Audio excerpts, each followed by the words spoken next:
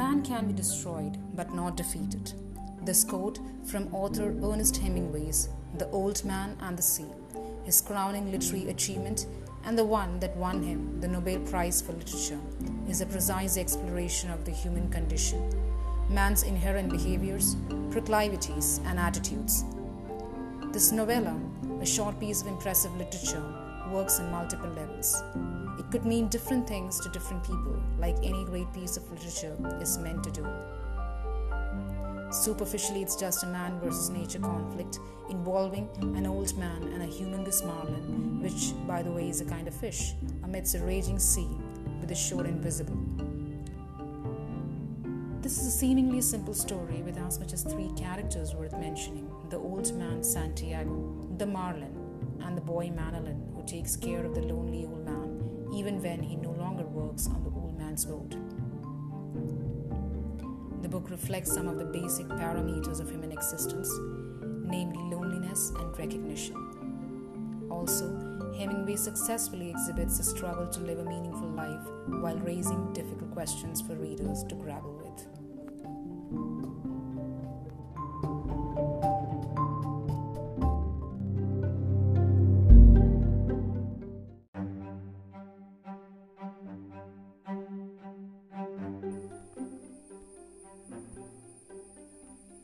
The old man has gone 84 days without a catch. Most people of the shore say he's Salah, which is the worst kind of unlucky. The old man Santiago is held in contempt by his fellow fishermen in the village, who believe his days at the sea are over and that he is no longer capable of a good catch. On the 85th day, he leaves early with eyes all cheerful and undefeated, the color of the sea, hoping for the biggest catch of his lifetime. To him, the catch that he envisions is now no longer just a fish. It is much more than that. This time, he is not driven by the sheer need to fill his stomach and earn a living. He is driven by pride. He is impelled by a raging desire for self-actualization, a burning desire to regain confidence in his own abilities, a dire need to restore his former glory among the village folks, as well as to assure himself that he is still capable and still the champion of his young, youthful days. Hemingway forces us to remember the spirit of the individual, the struggle for human dignity in the face of our daily struggles to survive. He forces us to recognize bravery, tenacity, expertise, skill and strength, and not to define success just by the outcome. An important message that the book drives home is encapsulated in a quote by Viktor Frankl that reads, "Everything can be taken from a man but one thing, the last of human freedoms, to choose one's attitude in any given set of circumstances, to choose one's own way." The book presents the old fisherman as a mere puppet in the hands of fate as he fights a battle of attrition. But what the author tries to highlight is the old man's unflagging spirit that refuses to succumb and keeps fighting till the very end. The result of the intense tussle, however, is something you need to read the book to find out. At a time like this, when the world is suffering at the hand of some invisible creature that came suddenly out of nowhere and with no forewarnings, we understand this better. This unpredictable, freakish nature of the world around is captured in its true essence in this quote by Hermann Hesse, another literary genius.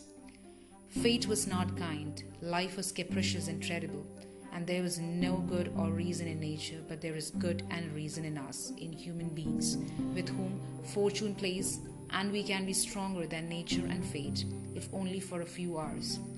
And we can draw close to one another in times of need and live to comfort each other."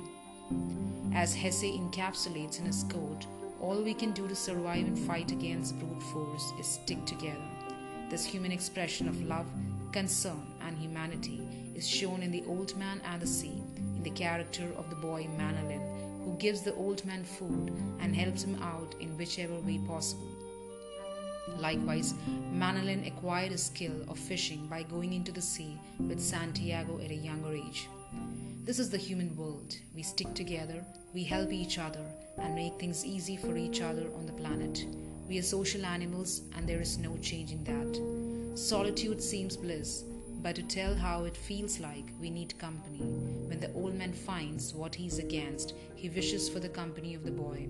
both for help and for him to witness the humongous creature straining at his hook's end.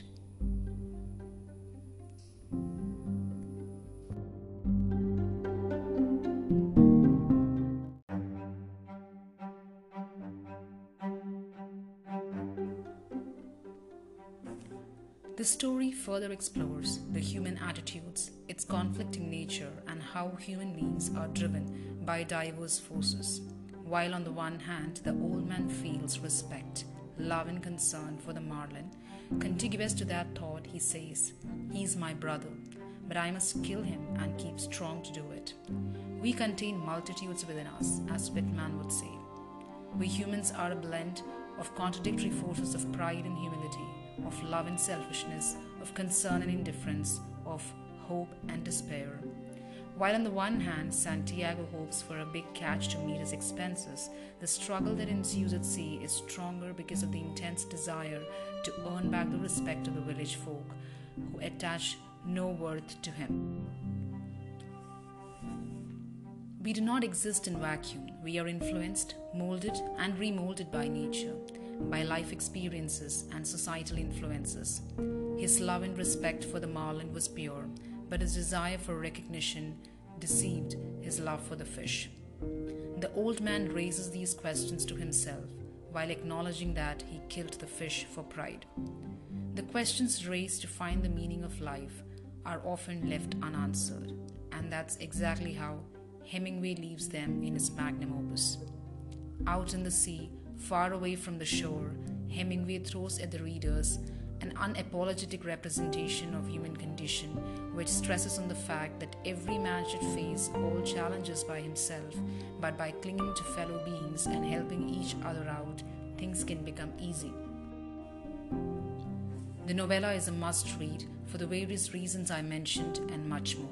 It's a representation of human nature, gives us a deeper understanding of ourselves and a motivation to master one's freedom of choice by taking more responsible and unfaltering decisions when life asks us to do that. An enticing reason for a procrastinating reader to read this book would be its length. It's a short fiction of hardly 90 pages. So just grab the book and start on this beautiful short journey through the sea and witness the fierce battle of survival, pride, and self-esteem. Thank you. Thank you for listening. Have a great day.